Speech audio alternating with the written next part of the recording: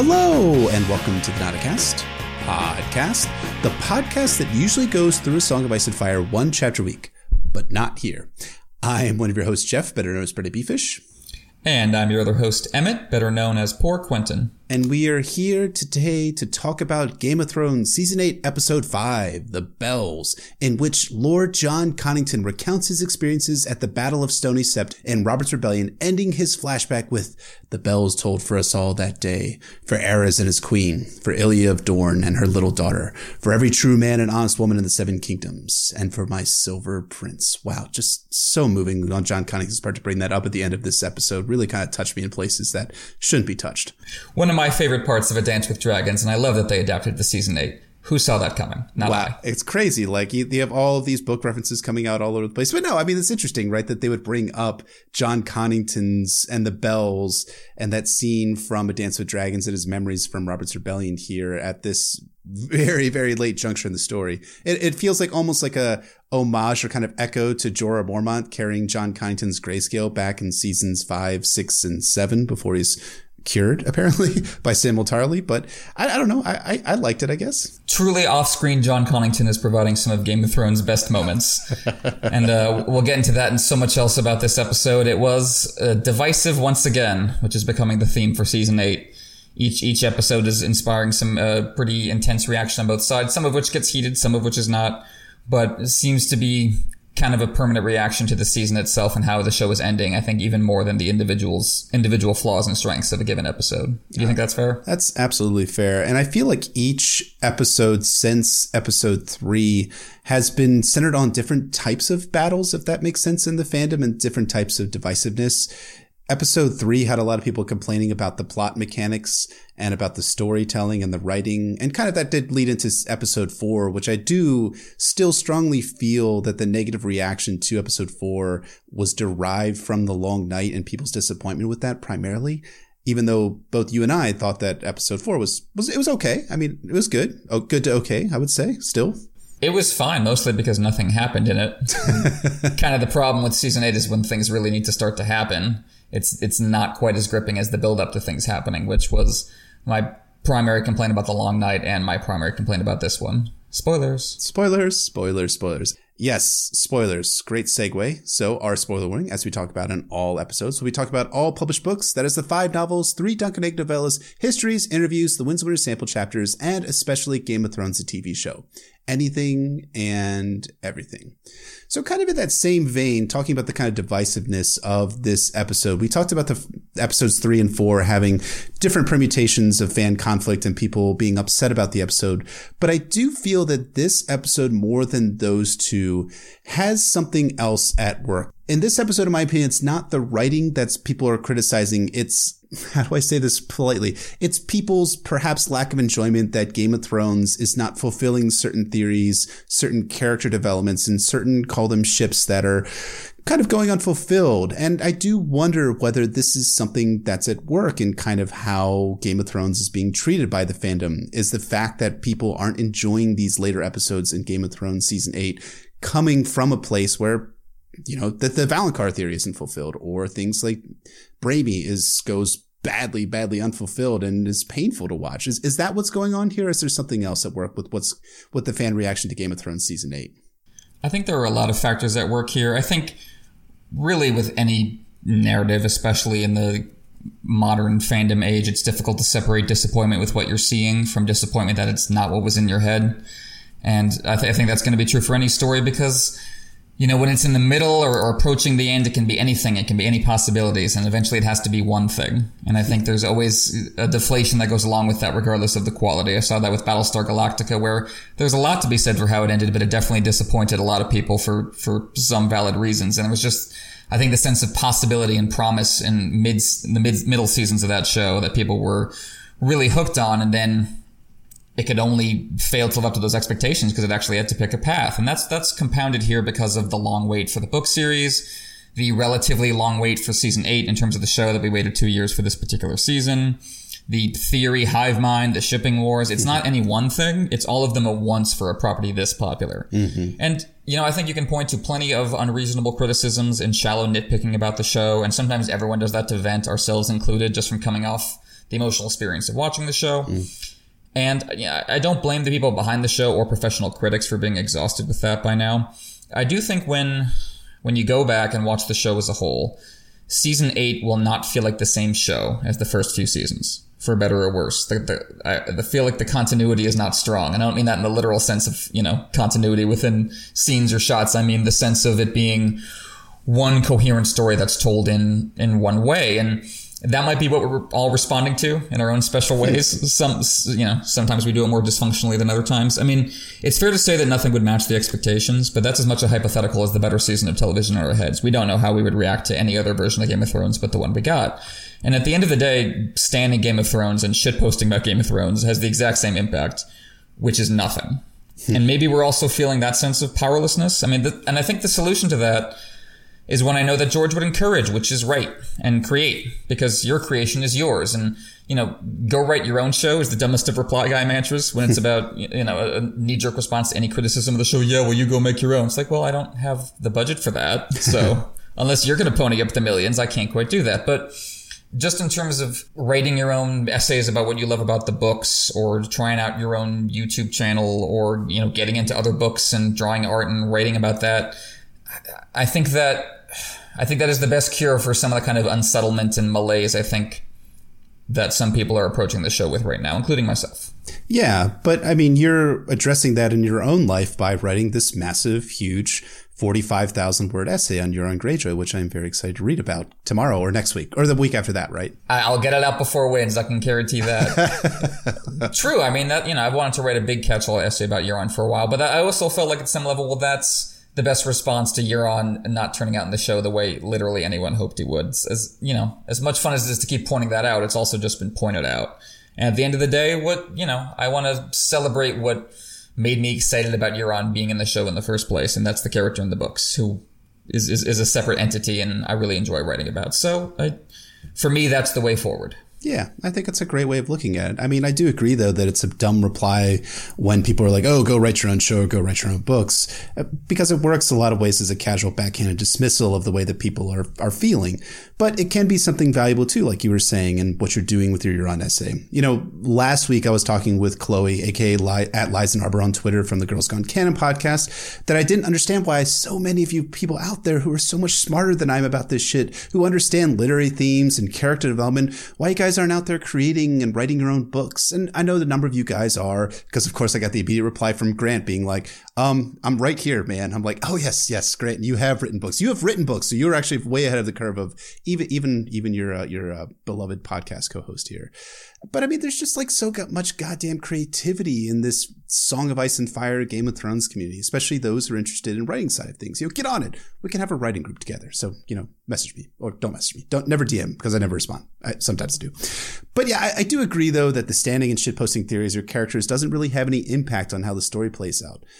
But that's not to say that it's unimportant, those like standing and shitposting all that stuff, because as one of our sworn swords, Lady Vanessa C at VK Cole Artist on Twitter, had a really wonderful thread on Twitter today about what Daenerys Targaryen meant to her individually as a character and how her arc touches her specifically because of her fears over mental illness in her family. I mean, that's powerful shit, man.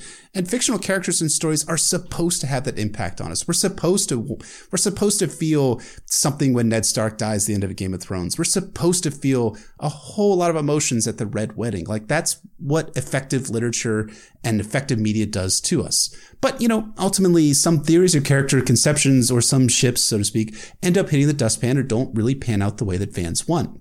As an example, Emmett was well ahead of the curve on this.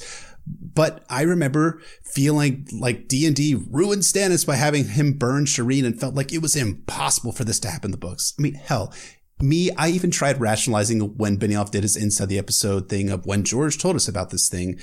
But, after reflecting on Stannis, his arc, the stories and the themes that are involved with him, and listening and reading to some excellent analysis on Stannis, I accepted it. Death of the Artist only goes so far, and the stopping point is the actual plot resolution there. And if you're unsatisfied and you want to write something else, if you want to write fan fiction about how you would do Game of Thrones Season 8 better, let me know about that writing group, man. That's all I got to say about it. Jeff's DMs are always open. You make excellent points, sir. And yeah, Vanessa did a terrific thread about Daenerys, and And she's really a great example of what I was talking about, because she does such amazing art about the characters of A Song of Ice and Fire and Game of Thrones. And every time she shows us one of her portraits, everyone's just amazed by it, and for good reason. Yeah. And that's what really, I think, sustains this community when the show is over and the waiting for the books resumes, though hopefully not as long as we're all dreading it might be. But that's something I love to see, and that's something that I think is going to survive no matter what happened in this episode and what happens next episode. But, you make an excellent point. People can invest in the characters really any way they want to, and I think I'm not trying to suggest that any way of doing it is bad, but it's the collision of it with how things are going in the show is a sad feeling in a lot of ways. I think we're coming at this with a lot of complicated emotions. I think, we're all trying to sort it out, and in all of that, we don't necessarily respond to the show as just the show, which is unfortunate at some level, but also inevitable and understandable. Yeah, that is absolutely true.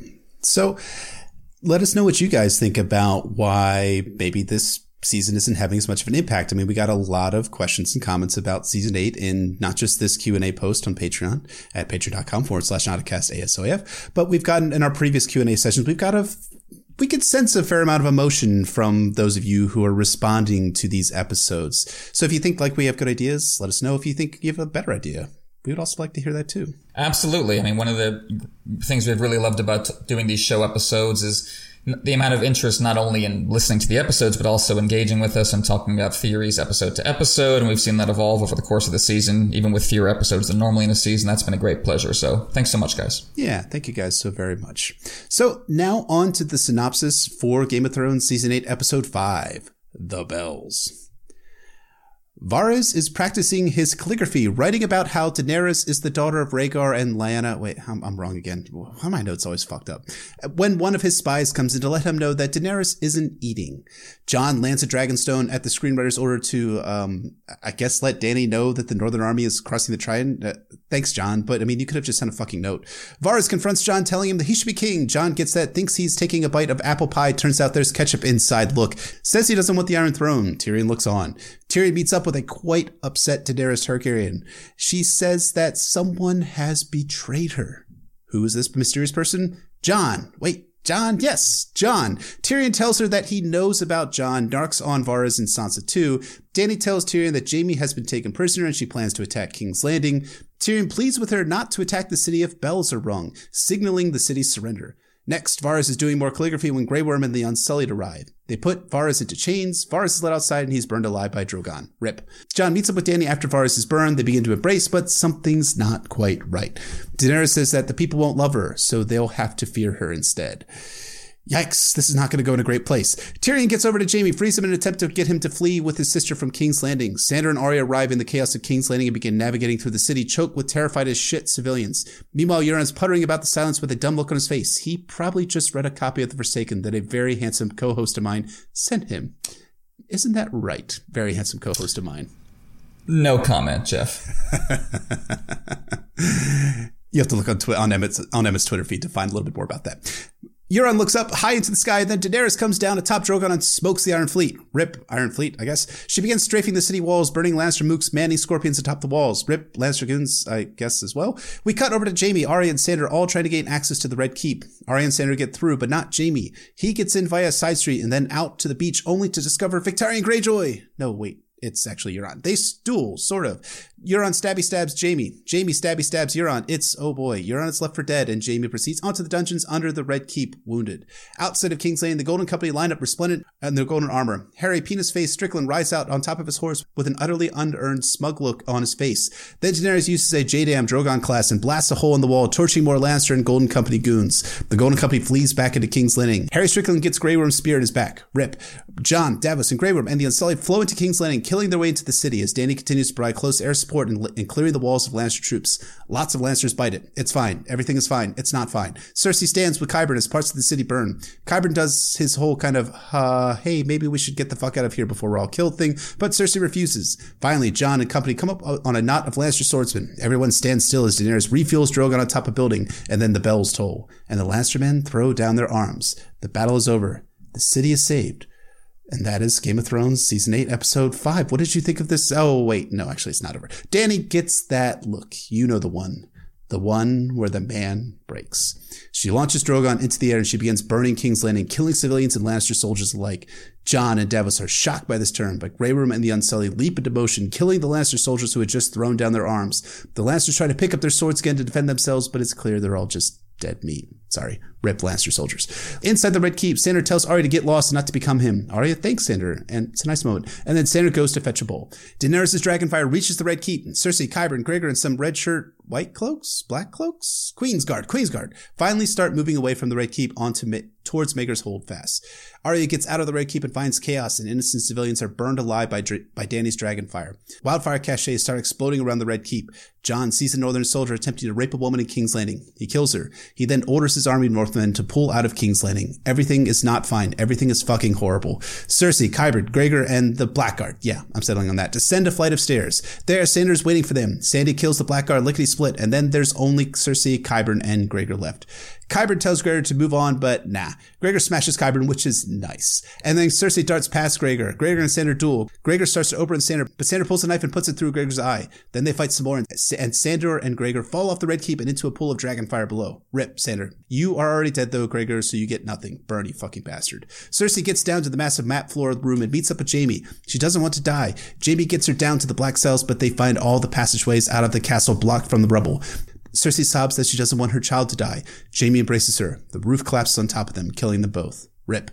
Arya wakes up covered in dust. She finds a white horse, and the name on him was Death. She mounts him and rides out of a city in flame. And that is Game of Thrones, Season 8, Episode 5, The Bells. Wow. What did you think of this episode, Emin?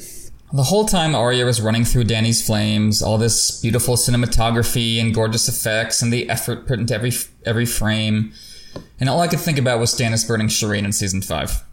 Because I was watching with the same, okay, technically yes, but expression. Because the foundational idea, I think, clearly does come from the source material. And there is build up to it on the show. But there are several significant factors absent that give it more meaning, I think, if you look at the build up in the books. And I think ultimately wasn't there for this episode. It was also like The Long Night for me, in that it was an often breathtaking piece of television purely on its own merits. But it had this nagging feeling of emptiness at the end, like the exertion was out of proportion with the reward. But regardless of what I have to say about this episode, a lot of what I was feeling while I was watching it didn't really have anything to do with this episode itself, but just what it felt like watching this show come to a conclusion. And, you know, not to bum everybody out, but it really hit me the fact that these books aren't complete really damaged both the show and the discourse around it. And this is more true than ever now, because the books are just an open wound the show is poking simply by virtue of ending, which the books haven't. And we have to add this whole other layer to our debates of, is this book canon though? Which, you know, I enjoy because there's just a bottomless hole inside me. Not true. But it's ultimately hollow because we don't know, and we fear we never will. And we're comparing it to this hypothetical story, and that's ultimately not the most healthy way to relate to this or any material. And this cuts deeper than just nitpicking, because as I said earlier, there's a real sadness I sense with some of us as we near the end of this show that wouldn't exist if they were adapting a complete story. Like, if these books were finished, this adaptation could be much worse than it is, and it would still be able to provide a closure that this version can't, because the books aren't finished. You know what I mean? I mean, this is just not how anyone wanted it to go. Not us, not D&D, and not George, as he just said, shooting down the rumor that you were also shooting down about him having a secret deal and Winds and Dream all ready to go. He said, I wish that I had Winds just ready to go like that. No one wishes that more than me. So I came out of this episode feeling like I'm kind of glad this show is going to be done soon. But if and when we get the Winds of Winter, I think I will revisit the show and I will enjoy it more than I did the first time through, because that relationship, that tension will be at least a little bit relieved. Yeah, that's a really great and interesting point. I think my initial reaction to this episode was quite positive, apparently. Shockingly. You're allowed, Jeff. Just because I'm sitting in the funeral singing Behind Blue Eyes to myself every day doesn't mean you have to join me. But I think you make a fantastic point. I mean, I gave it a 9 out of 10, like, as an overall episode, but I'm looking at it in a vacuum, like, when I was evaluating it, looking at it in the broader context of the show ending. I mean, I'm sitting here on Monday, May 13th, 2019, and on May 19th, 2019, Game of Thrones is done. Like at this time, or an hour, I guess, from now when we're recording it, the show is ending, and that's it's finality, right? I mean, I hate to like act all nostalgic about something like this, but I started watching the show back in 2011, and it was a defining part of my cultural experience growing in the 2010s, and now it's just about to be over. And yeah, I do think that there is a real sadness that's there with the show ending, and I think part of that sadness is being augmented by the fact that we don't have the books, not just to compare the books to the TV show, but also to evaluate things on different mediums. I mean, lots of folks, and I've only read the books one time, but lots of folks talk about Lord of the Rings and their adaptation in the film series as being really an interesting relationship because there's so much more lore, descriptions, mental states of characters that are being fleshed out in Tolkien's work.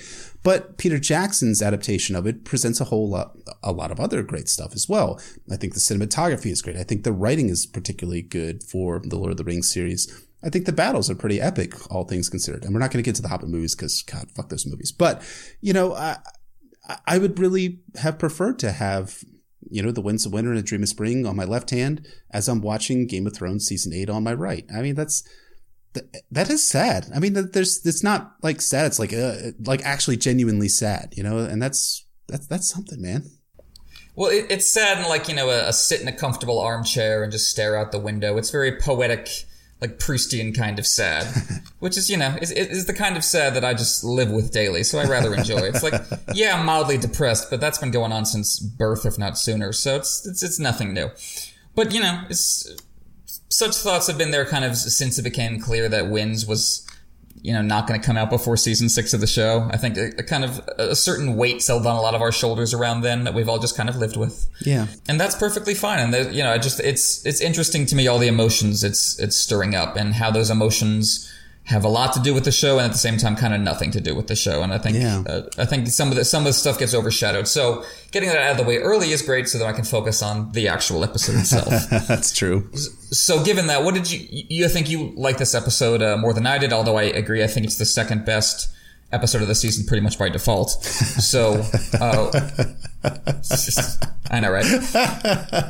Not bad. So what did you think the highlights of it were, sir? Oh man. Yeah. I loved a lot of things about this episode itself, and I'm going to get into a bit more about the Daenerys stuff, a lot of the fucking shit about the Daenerys stuff. There's going to be a lot. We'll talk about it, we promise. But I wanted to highlight one thing that we're not going to focus on a whole lot here, but I really, really, really loved the fact that Arya was our point of view for the horrors of war in King's Landing, and I thought her point of view was really affecting to me. Like I was watching this, and at first I had this feeling like, oh God, here we go again. Arya's going to be the one who's going to kill Cersei, and there's no Valonqar theory, and that's the way it's going to go. Great. Fantastic. Can't wait for this to happen. But I was genuinely touched when Sandor sent Arya away, and Arya thanks him because basically Arya's getting her life back at that point. But then she has to navigate the horrors of war. And man, it really reminded me so strongly of Arya attempting to navigate the horrors of war in A Clash of Kings in season 2 of Game of Thrones, where she's in Harrenhal and she's seeing these terrible, horrible things occurring all around her. And she survives that experience in season 2 and in A Clash of Kings. She survives this experience too, but it's basically taking it up to 11, the things that she saw back in Harrenhal. And it was really affecting to me. And Lady B, one of our Sworn Sword patrons, asked us, what did you guys think of Arya's story in this episode? I've heard a lot of complaints that she didn't do anything. For me, it felt like it was a callback to her POV as the eyes of the plight of the small folk. Personally, I liked it. It humanized her again, making her not just the savior of Winterfell anymore. She was as helpless as everyone else. I do think going forward, she has a new name on her list, though, and likely a dragon also. Well, yeah, I think that was amazing, too, that Arya was our point of view for the small folk and watching the destruction that's being wrought there. And I do think I've heard some complaints that there was just like violence porn going on here, but I didn't have that same reaction when I watched this. I know some people do. Emmett, you might have felt that. It was just kind of got tiring after a while. I wouldn't go as far as violence porn. I think you could cut like 20-25% of it and maybe make it a tighter episode, but I think that's a minor complaint. I think thematically, you nailed it and Lady B Word nailed it.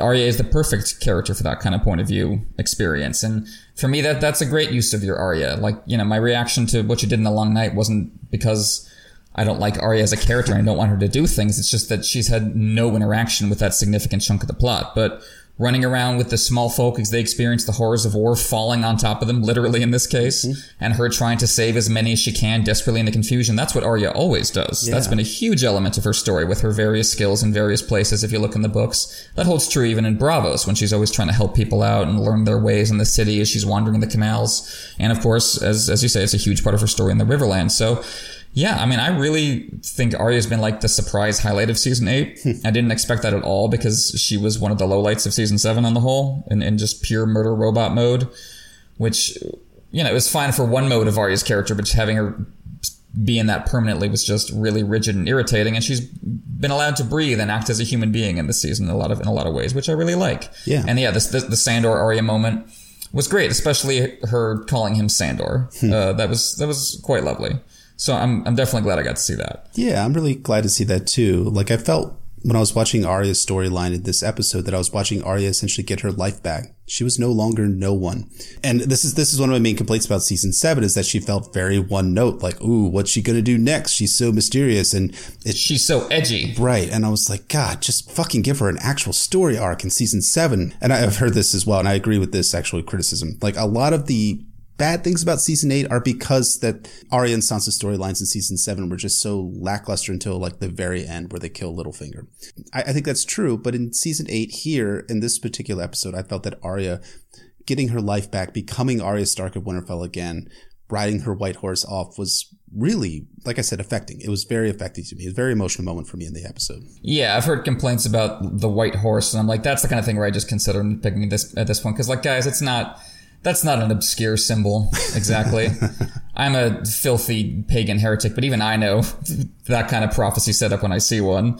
Like, that's great and perfectly effective. So yeah, I really enjoyed Arya. For me personally, some other highlights in the episode, Ramen really brought the score again.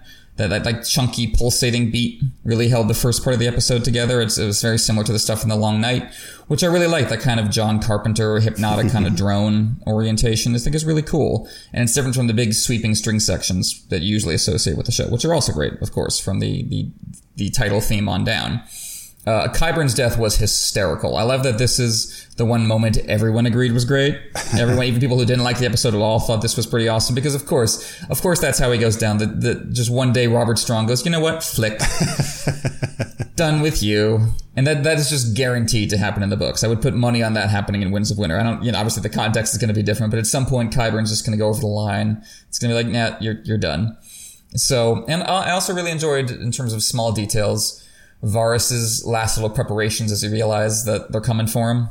And like the camera zooms in and he's taking off the ring. He's like, he wants to grab his own man and like done with disguises. And, I think Dany being responsible for Varys's death, as we'll touch on in a little bit, is, I think, a version of something we'll see in the books. I don't think it's going to be treason involved because he was never loyal to her in the first place and isn't going to end up an advisor first, I don't think. But, I enjoyed Varys in the last episode and I enjoyed him here in the same way that I enjoy Stannis in season 5 being humanized slightly, even though it was kind of blatantly just so you kind of cared when he died. Same deal here. Yeah, I agree with that.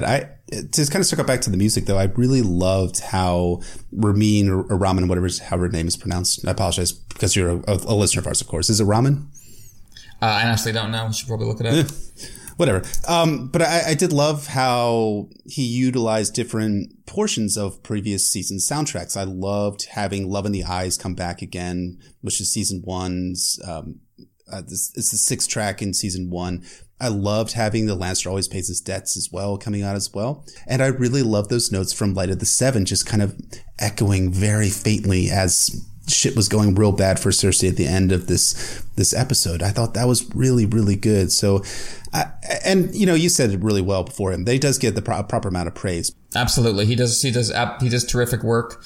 He reminds me of the way that the Hans Zimmer score works on the Zack Snyder Superman movies, because I'm not a big fan of the Zack Snyder Superman movies, but Hans Zimmer really brings it in terms of score. So you can just enjoy that even if you're not liking what's on screen. And yeah, he does some of the best work on the show. So that has never changed, even as his style has evolved over the course of the series, which I think is fascinating. And as you say, he makes great callbacks to earlier work. So that's I feel like that's an artistic canon unto itself at this point, and should definitely be praised as such. So we said enough nice things. Let's go back to the negatives. What did you think was a low light of the Bells? Yeah. Like I said, I gave this episode a 9 out of 10 in a vacuum. Of course, not considering the overall of the season. But my low is going to be the same as yours, but I did have to pick a different one from yours. But I figured I would give you the one that was more conducive to who you are as an individual and a human being, as a podcaster. Why, thank you, sir. Of course. And so my low light is that it would have been real nice to see the Golden Company in action. You know, they're supposed to be... Who? Yeah. Who? Exactly. Who are the Golden Company? They're supposed to be the most fearsome sellsword band in Essos. They're an amazing combined arms force using elephants, cavalry, knights, combining Westerosi and Essosi tactics on the battlefield. They're built up as being this amazing fighting force in A Dance with Dragons, and we see them in action at the Battle of Griffin's Roost. We're like, yeah, these guys are pretty kick-ass as a fighting force. But here, instead, they go out like chumps, and Penis Face's grace note is Grey Worm's spirit is back. Am I supposed to feel something? No. I mean, no. I mean, like in the books, I'm not going to feel anything when Harry Strickland dies like a chump, because he is a chump in the books too. Other characters are a bit more sound and a bit more serious and more interesting in the Golden Company. So I guess we're going to have to wait for the Winds of Winter to get to see the Golden Company, again, the best fighting force this side of the Unsullied, in action against the Tyrells come Westerosi Agincourt. And that kind of gets back to what you're saying too, where it'd be nice to have the books on one hand and be like, okay, so we're seeing the Golden Company as one version in the show. Now we have the version where the Golden Company defeat a pretty substantial army in the form of the Tyrells in the Winds of Winter, because of course they have to defeat the Tyrells because Aegon has to at least seize King's Landing or the Iron Throne for at least a hot second. So that was my major lowlight for this episode. The Golden Company, they just suck. Why are they even in this fucking show? Excellent point, sir. And yeah, I mean, Homeless Harry is not going to be an emotional death in the books either. He's definitely a tertiary character, not someone you're supposed to be super invested in. The emotional heart of that storyline is John Connington, but we'll get back to him in a second. We've teased him a couple of times. And yeah, the Golden Company, this is just baffling to me because thank you for allowing me to talk about Euron as we'll do in a second. But at least the argument for him is you need a dialogue partner for Cersei. After Jaime clears out of town, she needs someone just to talk to in scenes. But Harry Strickland didn't even do that. The Golden Company wasn't even around for that purpose. Literally all they did was get blown up by Dany and run down by the Dothraki over the course of a couple of minutes. They didn't even turn sides or put up a decent fight at first. They didn't even perform the narrative function of propping up Cersei as they're supposed to be doing. You could just have her have a random amount of Lannister soldiers, however enough she needs to have to last this episode. Whatever, it's fine. You don't have to invent these characters at all. That's just baffling, even putting aside the fact, as you say, that they're this intense, interesting military machine in the books that is sure to get up to some powerful stuff in battles come the Winds of Winter, which will be terrific, of course. So what about you? I mean, we talked about the Golden Company. They're utterly fucking useless. There's another character that seems a little bit useless as well. So much for Euron Greyjoy, huh? Staring right down the barrel of the camera into my soul. Given one of the most baffling and unsatisfying death scenes on the show to match his waste of a character. The only silver lining here is that I think we can officially divorce him from his book character and conclude that his name was just plucked from A Feast for Crows to prop up Cersei in the same way that the Golden Company was just plucked from A Dance with Dragons, and no context is the same. So there's a bittersweet pleasure I get from that as you would get from a richly deserved divorce, where it's like, wow, that happened, but at least it's over, and at least I never have to touch it again. That's not Euron. He's as much a show invention as Roz or Kinvara or Ed Sheeran. Like, he doesn't actually exist in canon, and no one will mourn him. Wow, that's harsh, but it's absolutely true. I mean, like, God, what was the fucking point of Euron? Like, it felt like to me when I was watching this episode that the last episode, the Iron Fleet was set up to be like, ooh, they can take down dragons. It's going to be a big deal come the next episode. And they just fucking evaporated under Dany's dragonfire. Now, I do appreciate that, Daenerys attacked from the sun, so they couldn't see her until she was like right there and stuff like that. I guess I appreciate the tactics a little bit more than last episode and that stupid fucking ambush. But at the same time, I want to be like, these guys have to matter. They have to be important, but it feels like basically they serve their plot function of killing a dragon. So now the show writers ripped away the plot armor that the Iron Fleet and Euron Greyjoy had in order to ensure that Daenerys could coast her way into victory. And I do feel like that Daenerys coasting her way into victory was part of the major point. But at the same time, like you've said multiple times, you're not supposed to see the hand of the screenwriter working its way through the story itself. You want to see things working out organically. And yes, the screenwriters for this episode and for Game of Thrones and George R. R. Martin himself always have an end state in mind for these characters and these plot beats. George especially wants those plot beats to be resolved organically within the story itself. And the death of Euron Greyjoy was just totally fucking unsatisfying on multiple levels. But like you, I'm glad that Euron is not going to be the same in the books. He's definitely not going to die by the hands of Jaime Lannister in a cave underneath of King's Landing in A Dream of Spring.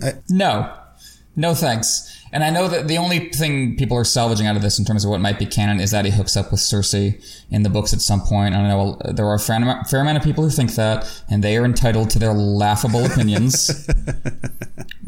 But absolutely not. First of all, I think maybe the way Show Euron looks has replaced what he looks like in the books in a lot of people's heads, because Show Euron is kind of just the swaggering doofus that Cersei does tend to strategically sleep with in the books. People like Osmond Kettleblack or someone like that. I understand that, but Euron in the books is this creepy, weird sorcerer with drug-addled blue lips who explicitly freaks everybody out all the time. And even Cersei's looking at that going, no, I sleep with humans. I don't know what that is, but I'm not touching it. And Euron would look at Cersei like, okay, cool. You got any dragons? No. Got any weird, cool artifacts? No. Drugs? No, there's nothing for him there. So, sidebar on that. But yeah, I don't think any element of this is Euron Greyjoy. I think that's a name they used for their purposes in the same way that they recontextualized Frey pies for their purposes. And I'm not saying that's a bad thing to do with adaptation inherently. It's not. But I think in Euron's case, they brought so little to the table. That's a great point you bring up about it being kind of a callback to the books that book fans are like, no, I mean, thanks, but no thanks. I mean, thanks, I hate it. I mean, it's the same way with the Golden Company too. Golden Company, Euron Greyjoy, and Frey pies. All of those events in the past 2 seasons have been drawn from the books themselves as kind of like a bone to book fans, and in some sense, maybe there's a greater purpose in mind that they had originally, but it felt as a watcher that it was just a bone thrown to us, but it was a bone that we didn't want to fucking chew. We are bad dogs, Jeff, is what you're saying. We are very bad and disobedient, which that sounds about right. Yes, it does. But on the same note about characters that are and events that are being drawn from the books and whether they're going to match events that'll be occurring in The Winds of Winter or A Dream of Spring, we now have to turn our attention to the 2 seminal moments that we've chosen for this episode, namely Daenerys Targaryen nuking King's Landing, and secondly, Jaime as I'll reveal my special name for Jaime here in a little bit here, but as the person who turns out to be not the Valonqar.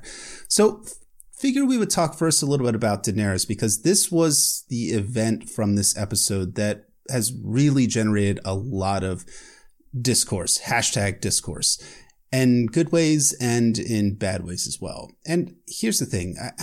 Pure analysis of Daenerys burning King's Landing is hard. It's probably fucking impossible.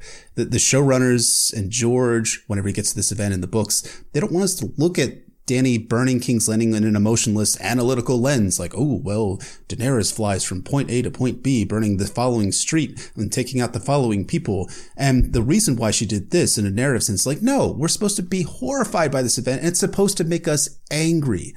And I think the reaction against Daenerys burning King's Landing after its surrender, or at least after the surrender of the Lannister army, is intended to be jarring. So jarring that some people don't believe it will occur in similar fashion in the books. And look, I think it will occur in somewhat similar fashion, not totally, but I'm also not here to say that the buildup and the groundwork, or even when this event happens, won't be different come The Winds of Winter and Dream of Spring, whenever it actually occurs in the books. It won't be. There's an Aegon-sized plot that will set the groundwork for this event in the books, which is something that 2 of our poor fellow patrons, Grey Reboot and Sir Alex S., asked about.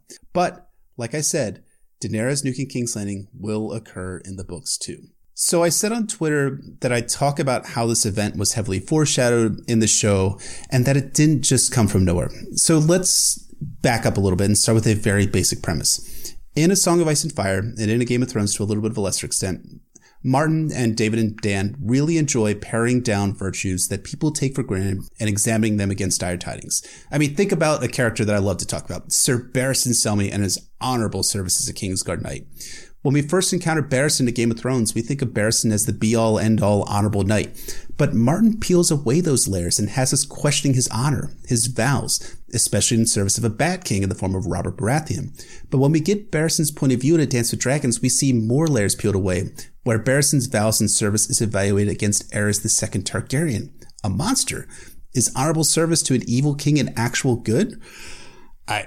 No, yes, no. I mean, those are the kinds of questions that George and the showrunners, to a little bit of a lesser extent, want to evaluate.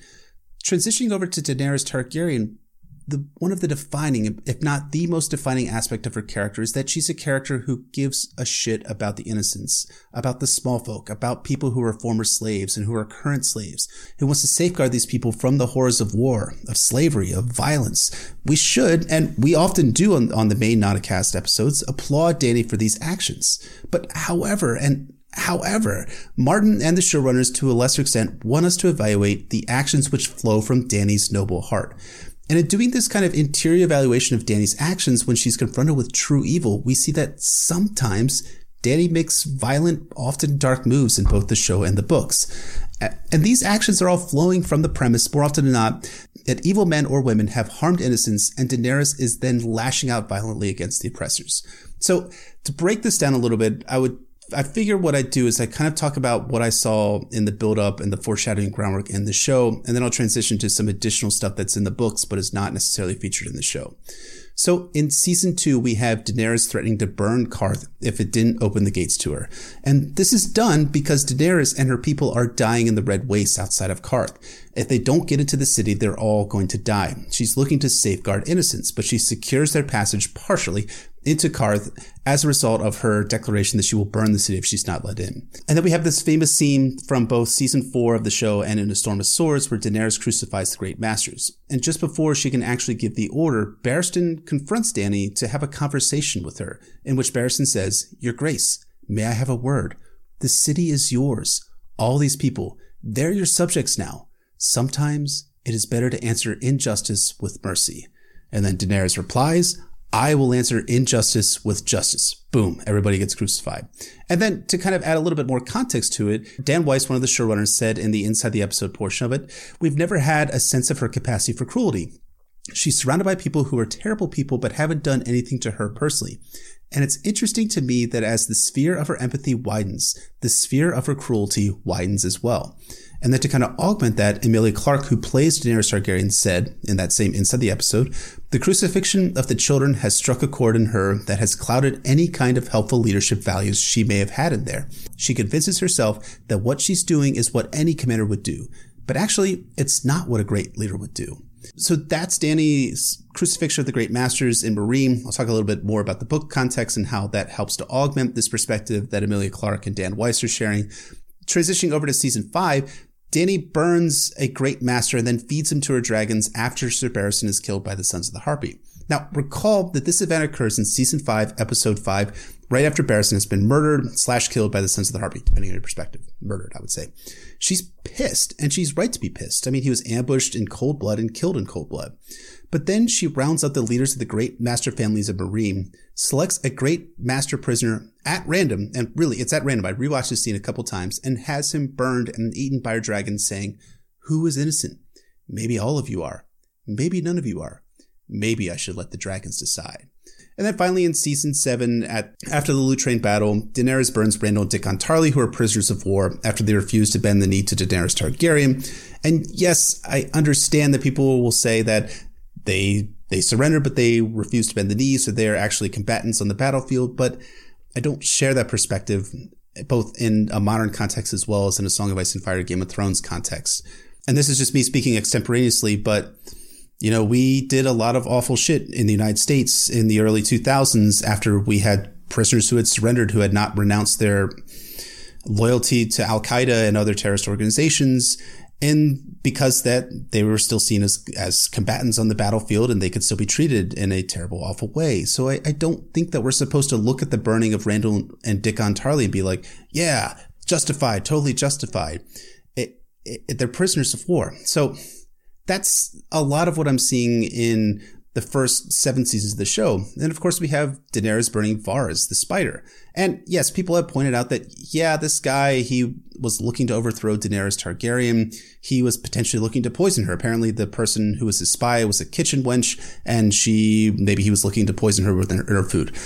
Understandable that she's executing Varys the spider, executing Randall and Dickon Tarly. It's understandable that she burns the Great Master and she crucifies the Great Masters in Meereen. So that's what I'm seeing in the show that works to foreshadow what happens in this episode and works as groundwork to identify Daenerys' mental state when she's evaluating things when her and Drogon are atop that building in King's Landing. But we do have to talk a little bit about the books too, because the other argument that I've seen is that, this event is not going to occur in the books or will occur very differently in the books. The second argument I have more sympathy for. We'll get into that a little bit. The first argument I don't have a lot of sympathy for, because we have lots of stuff in the books themselves. In Storm, her Dracarys moment in Astapor is one of those defining kick-ass hell yeah moments in the books. But Daenerys has this line where she says, "Slay the good masters, slay the soldiers, slay every man who wears a tokar or holds a whip, but harm no child under 12. And look, I'm not here to say don't kill the slavers, because, fuck those guys. But the cutoff age for killing the good masters of Astapor reads a touch young, just a little young. 12 is awfully fucking young. Is that wrong to say? I don't know. But also, in the books as well, when we're talking about the crucifixion of the great masters in Meereen, we get Dany's internal dialogue, her monologue, where she thinks she had nailed them to wooden posts around the plaza, each man pointing at the next. The anger was fierce and hot inside her when she gave the command. It made her feel like an avenging dragon. But later, when she passed the men dying on the posts, when she heard their moans and smelled their bowels and blood, ... And she never really finishes the statement, but to me this works as groundwork for Dany's mental state when she unleashes fire and blood on King's Landing. She'll feel like an avenging dragon at first, taking out her enemies, whether it's the Lannisters or young Griff, but ultimately she's going to realize what she did, and she's going to regret it. And again, I am not opposed to justice being dealt out to an oppressive class of people, but the thematic framework of the passage is Dany's emotional state. Like, it's not a just act, it's Dany as an avenging fucking dragon. That's the difference between justice. She orders the crucifixion of the great masters as collective punishment, as vengeance for what had been done to the slave children along the mile markers from Yunkai to Meereen. And look, it is entirely understandable why Daenerys is so angry and why she does it. We are supposed to sympathize with Dany's motivations. We are supposed to recoil in horror from those passages where she's seeing the children being nailed up to the post. At the same time, Dany's reaction is one born of vengeance, not of justice. And then we get into A Dance of Dragons. After Daenerys has taken Meereen, Dany consents to the torture of the wine seller's daughters in A Dance of Dragons, where she thinks, "Mercy," thought Dany. "They will have the dragon's mercies. Skahaz, I have changed my mind. Question the man sharply." And then Skahaz says, "I could. Or I could question the daughter sharply whilst the father looks on. That will bring some names from him." Then Dany says, "Do as you think best, but bring me names." Her fury was a fire in her belly. So, again, Daenerys consents to a violent act against innocence here. The wine seller's the one who's been taken into questioning by the Unsullied, and he's the one that's likely responsible or had some part to play in it. But Daenerys allows Skahaz Mokandak to torture his innocent daughters who do not have anything to do with that in order to, quote, wring some names from him. And this is all done, of course, because one of Dany's followers, one of her friends, Rhalyna Rhee, is murdered by the Sons of the Harpy in a brutal, horrible, terrible fashion. It's entirely understandable why Dany does the things that she does, but her reaction to innocence being butchered is one that we're supposed to kind of cock her head a little bit sideways at.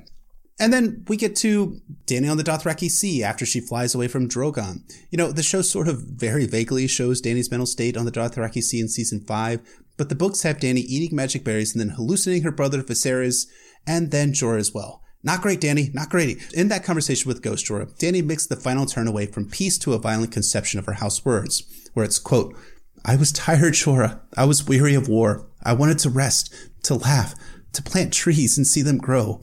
I am only a young girl." "No, you are the blood of the dragon." The whispering was growing fainter as if Ser Jorah was falling farther behind. "Dragons plant no trees. Remember that. Remember who you are, what you were made to be. Remember your words." "Fire and blood," Daenerys told the swaying grass. So again, this is talking about Dany's mental state at the end of A Dance of Dragons. After she's done so many things for peace, she ends up abandoning it because she realizes that her destiny lies in warfare, not in peacemaking. And then we finally have events that haven't come to published light yet, but are likely to happen. They have a lot of groundwork set inside of it, and that is things like Daenerys and the Dothraki. Remember when Daenerys declares that Jaco and Maego will die screaming for what they did to Areo back in the Game of Thrones? Guess whose Khalasar just rode up on Dany at the end of A Dance of Dragons? Yeah, it's Maego and Jaco's Khalasar. And then we have the sword fire over Volantis. We have Benero and the Red Priest of Volantis are all acclaiming Daenerys as Azor Ahai Reborn. But the prophecy has some, shall we say, frightening as shit possibilities for the city. And you can hear about that more on our Volantis episode on Patreon, which is a really excellent episode, if I don't mind saying so myself. But they say, in Volantis, thousands of slaves and freemen crowd the Temple Plaza every night to hear Benero shriek of bleeding stars and a sword of fire that will cleanse the world. He has been preaching that Volantis will surely burn if the Triarchs take up arms against the Silver Queen. Guess which Triarchs just took up arms against Daenerys at the end of A Dance of Dragons? If you guessed the Valentine Triarchs, you're correct. And then finally, in terms of things that will likely happen in the books as well, we have Pentos and the betrayal of Magister Illyrio and the Tattered Prince as well. As we all know, Magister Illyrio is not necessarily out for Dany's best interest, as crazy as that sounds, as if that wasn't abundantly clear in A Game of Thrones. We find out that he's actually supporting Aegon Targaryen and his quest to claim the Iron Throne. Then we also have the character of the Tattered Prince, who wants to seize Pentos out from under the Magisters there and establish himself likely as a strong man.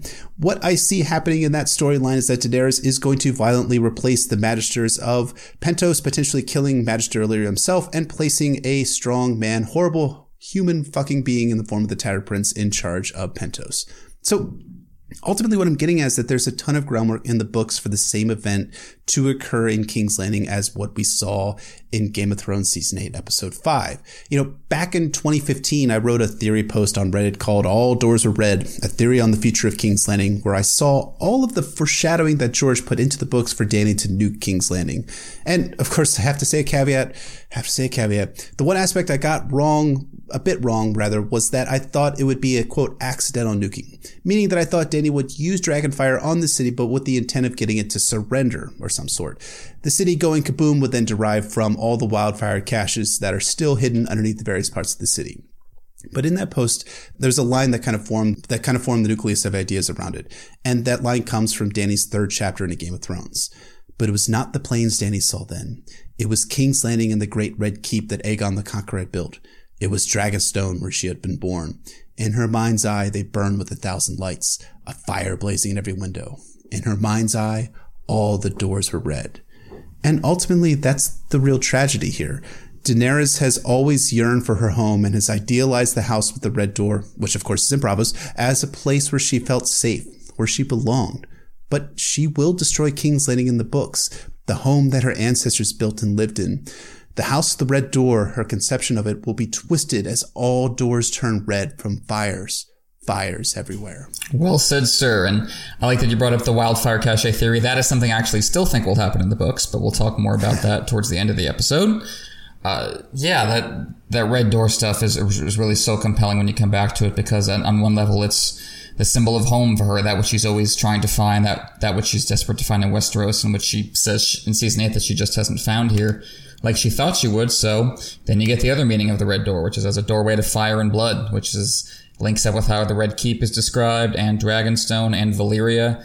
This is the legacy that she kind of ran towards in her 9th chapter in the Game of Thrones, which we're getting up close to on the regular Not-A-Cast, where she's having the dream of all her ancestors urging her faster, faster, faster, and dragon wings submerge her, and she flies through that red door. And this is at some level where she was going. And I agree with you. It's been heading there all along, even with these individual events that are justifiable if you take them in isolation. And yeah, you can argue away that, of course, these are all the slavers are these horrible people who did this to children, or Randall and Dickon are refusing to bend the knee. But the problem is that each one of those is a step down. Mm-hmm. Each one of those is a little different. Each one of those gets a little closer to this. And I think once you take it as a whole, then each individual step being justifiable, or most of them being justifiable, doesn't really matter compared to where it goes and where it ends. And I think you see something similar with Stannis. Like, yeah, we can make justifications about why killing Renly was okay, or at least had a level of acceptability. And then you get a step down from that. Courtney Penrose, okay, he's still standing in defiance to Stannis, but he seems a really likable guy, more so than the other lords around Stannis. But then you get a step down to Edric, oh no, and Shireen, oh no. So it's this constant, tightening of the vice around this character and the decisions they're making. And I do think that that's present for Dany when it comes to this event in both books and show. I think there's plenty of things to say about the execution and plenty of reasons to have issues with how the show was built up to this point. But yeah, the core idea of Dany coming home with fire and blood, I think that has been very present in her story from the beginning. Yeah, and I really like something that you said about how it's a graduation essentially of events, and it's supposed to be tightening that vice, as you said, which is excellent, by the way. Good wording. I got a lot of feedback on Twitter being like, oh, this was totally justified for this reason. This was totally justified for this reason. And I get it.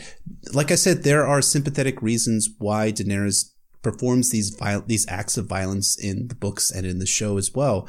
We understand that, but we are graduating slowly towards this actual destruction of King's Landing by Daenerys Targaryen. In the books, I think it's well established that this is going to happen, and controversially, I think it's okay. It's okay established, I guess, in the show too. But that does leave the question of whether all the groundwork was established in the show for all the supporting characters, like Tyrion. Absolutely. There are a number of elements, like I said, that I think will be different in the books, none of which are meant to mitigate or paper over the horrible spectacle of thousands of civilians dying by fire, to be clear. I think that's still going to happen in both books and show, and Dany's going to be at least partially responsible for it. But I think those elements are important when considering the shape of Dany's story, which is the big question of the discourse you were alluding to early, is how should we think about the structure of this character arc now? How should we think about Daenerys Targaryen? And for me, the big takeaway is the problem isn't really with Dany. The problem is with Tyrion. And Sir, my Reverend Clint M.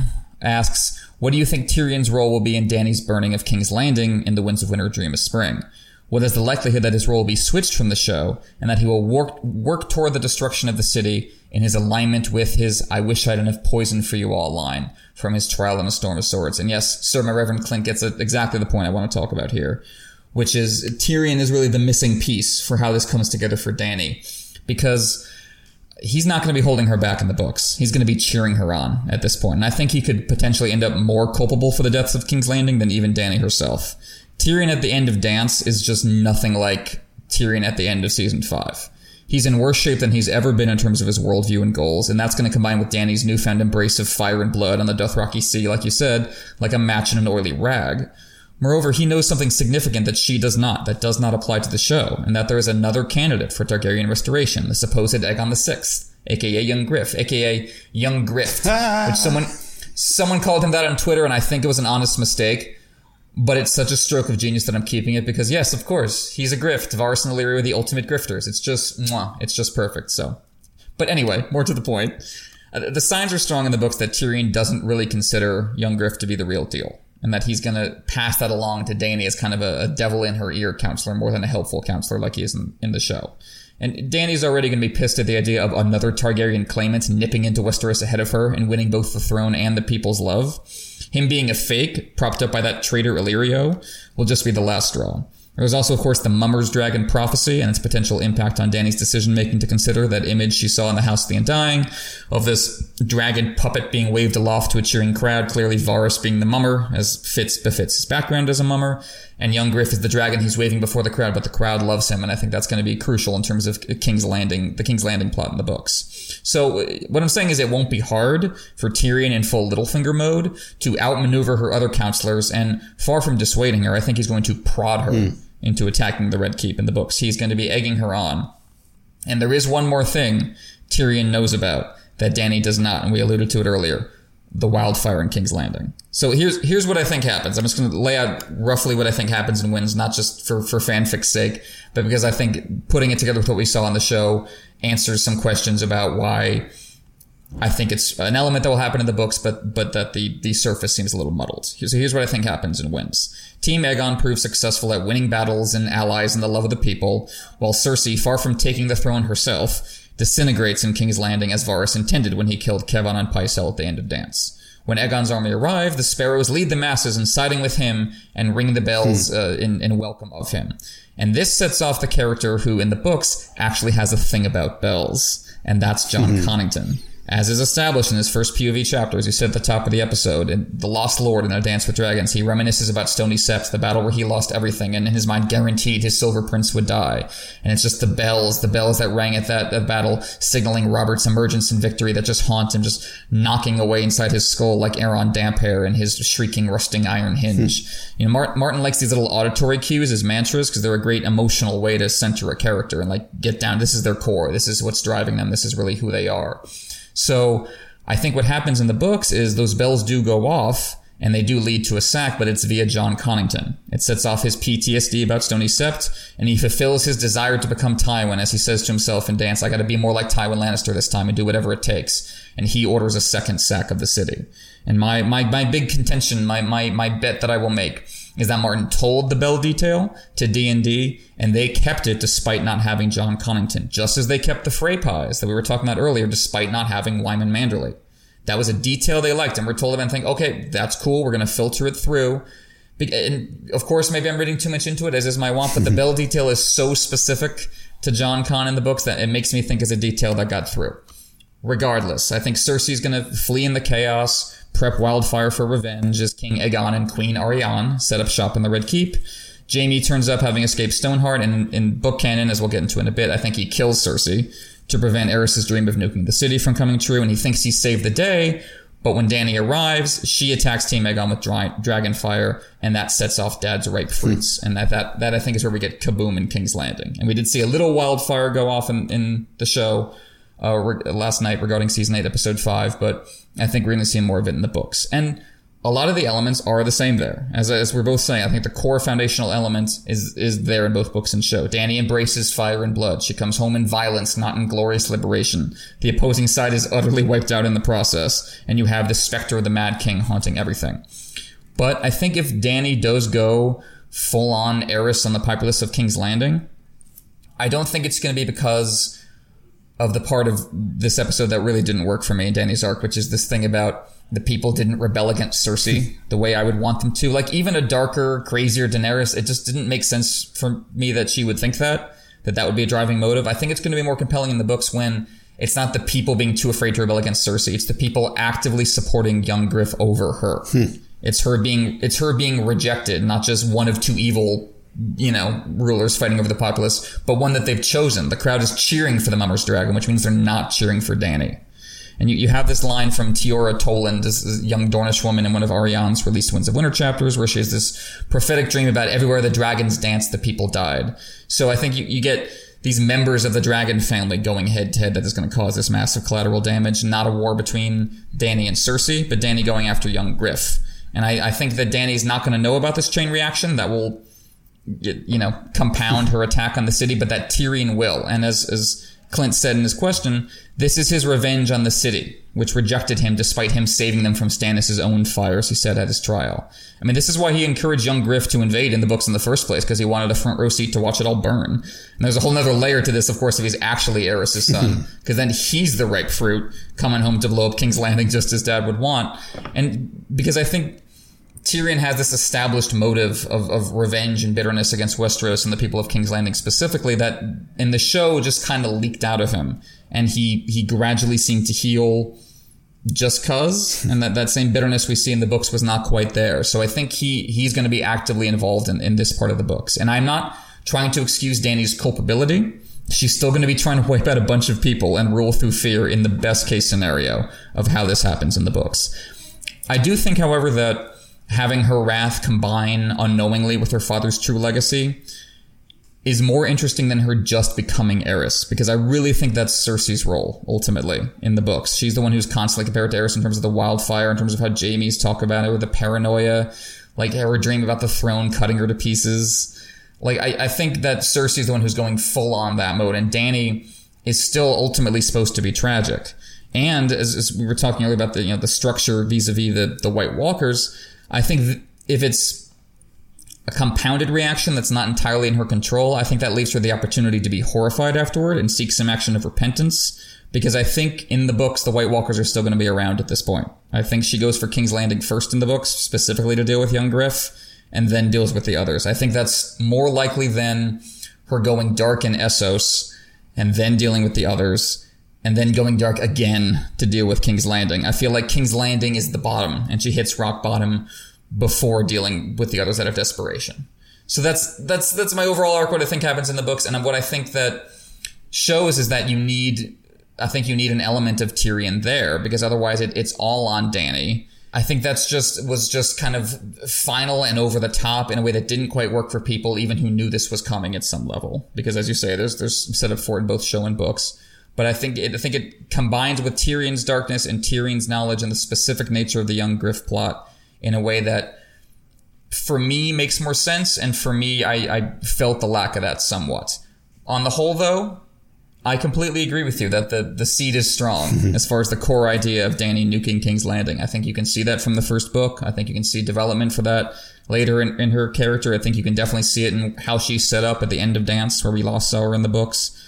And I think we're going to see the steps to that descent. As I was saying earlier, we're going to see it in Volantis when she nukes the Old Blood. As you say, Ben Arrow kind of prophesies that coming. We're going to see it in Pentos, the tender mercies of the tattered prince. Like, Illyrio might deserve your revenge, but the whole city doesn't. But they're going to get it.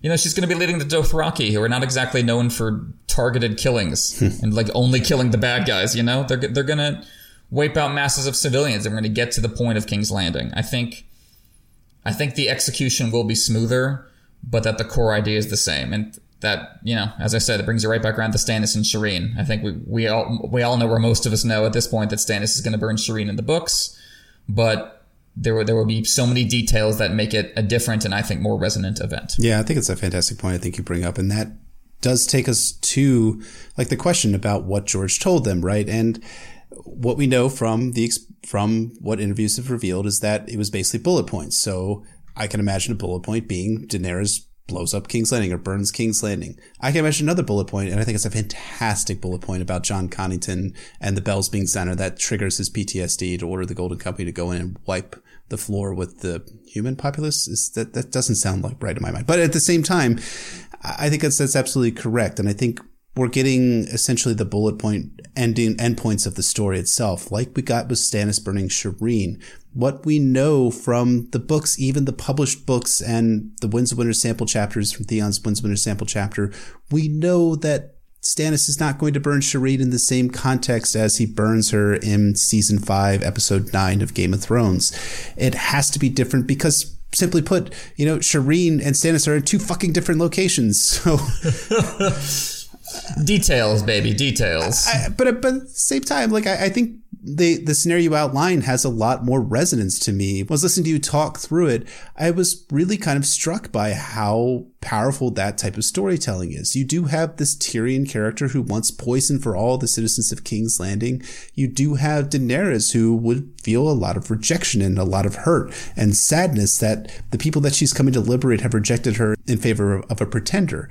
And yes, I see where Jon and Cersei are sort of fulfilling young Griff's roles in the show, but it's just not landing the way it should land and the way it will land in The Winds of Winter and A Dream of Spring, when Daenerys gets this sudden revelation that her long-lost nephew, quote-unquote, aka her, like, 15th cousin or something like that, or 5th or 6th cousin.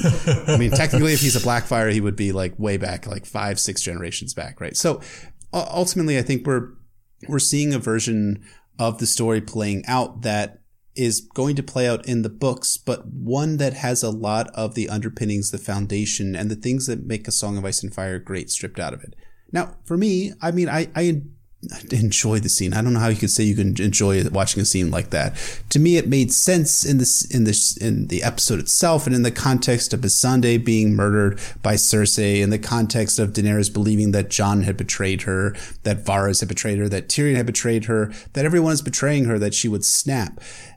But is it a better story than the one you've outlined? I don't think so. Is it satisfying in season 8, in a season 8 context? Yes, for me. Is it satisfying in A Song of Ice and Fire context? No, not for me. And to be clear, yeah, I'm not just saying it should match the fanfic in my head. I'm saying I think this is the outcome of the ripple effects George has talked about, where certain decisions they made in earlier seasons have big impacts in later seasons. And I think one of the big one is what they've done with Tyrion, and that they've really shied away from the darker direction he's going in the books. And I think that makes certain events less resonant when you get to them, even if the core idea of those events are from the books. And it's just my attempt at explaining the kind of nagging feeling we're seeing in a lot of debates about this episode, where people are like, yeah, I get that the foreshadowing is there, I get the groundwork, but something feels somewhat off. And I think some of that can be explained to our desire to nitpick and have it be every way we want to be. But I think some of it is the stripping out of certain elements that are there to give it the real meaning and the real weight and the real punch. And I think there have been a lot of events like that over the back half of Game of Thrones, where it's not like it doesn't feel bad or wrong. It just feels slightly underwhelming. You know, it's like the quote on the DVD box: slightly underwhelming for all the great stuff that goes into it. I'm talking smack about the stuff I liked about the episode, because I think the Dany stuff is actually more well founded than the Jaime and Cersei stuff, which we'll get into a second.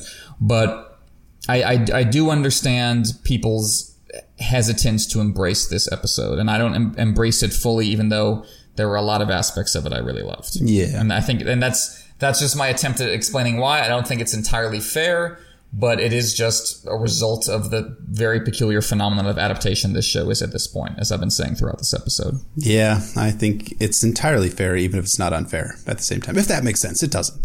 Fuck it. Poetically put, sir. That was like a Yogi Berra quote. I love it. It will. But now we turn our attention away from things that make sense and not make sense at the same time, and that are fair and unfair. And we get to Jaime as the Nottokar. Why are you looking at me like that, Emmett? I'm not mad at you, Jeff. I'm mad at the show, and I'm mad at myself. So that's good. That's good. It's good to come into this feeling mad about this portion of the episode. So to kind of start this off, I figured we would ask a question from one of our poor fellows, Sir John H., who asks, I have been in A Song of Ice and Fire obsessive for about 5 years. That said, it has been incredibly distressing to me that I feel so little emotional weight when watching season 8. For example, Cersei and Jaime are two of my favorite fantasy villains / antiheroes. And I would quibble with that, but that's okay. We'll move past that. And when they died, I felt nothing. What was missing? Season 8 has been above average in my opinion, but the emotional weight just isn't there. So my question to you guys is, what is missing to make it so unsatisfying? Will the books be similar? George R. R. Martin's previous work is full of anticlimactic endings, for instance. So I think that's a really good question, and it reads you in really well to talking about something that he mentions in his question, namely how Jaime and Cersei go out in this episode. So was it good? Was it bad? Emmett, your thoughts? Well, I think he nailed it in terms of season 8 having a lot of incredible elements in the music and the costuming and a lot of plot events that do seem strongly rooted, at least suggested that in character arcs, but there's some nagging feeling of emptiness around the edges, and I think Jaime and Cersei brought that to the fore more than any other part of this episode, at least for me. Although I do have mixed opinions about it. Because, look, on the one hand, the show chickened out on what is very obviously coming down the pike for these two in the Winds of Winter. Namely, Jaime killing Cersei and fulfilling the Valonqar prophecy, which doesn't exist in the show. And I think that's a missed opportunity in a variety of ways. It is the perfect capstone to Cersei's story, that she assumed it would be Tyrion this whole time, but it was actually the brother she never thought would think for himself. That's the ultimate downfall for Cersei that fits her character and fits her decision-making.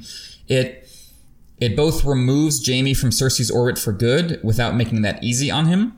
It digs into the horrible, violent costs of losing part of yourself like that, and really detaching from a relationship that toxic and long-standing is just going to leave scars. And ultimately, it's less deflating than watching a ceiling fall on them, because, look, it's not because, it's lame that Cersei didn't get beaten to death in front of me. It's that I want a situation where it's really born out of these two characters, and having Cersei die not because of her own decisions, but because she didn't think Dany would go as hard as she did with the dragon. I'm sorry, that's just not as satisfying as it being directly relevant to how she treated the people around her whole life.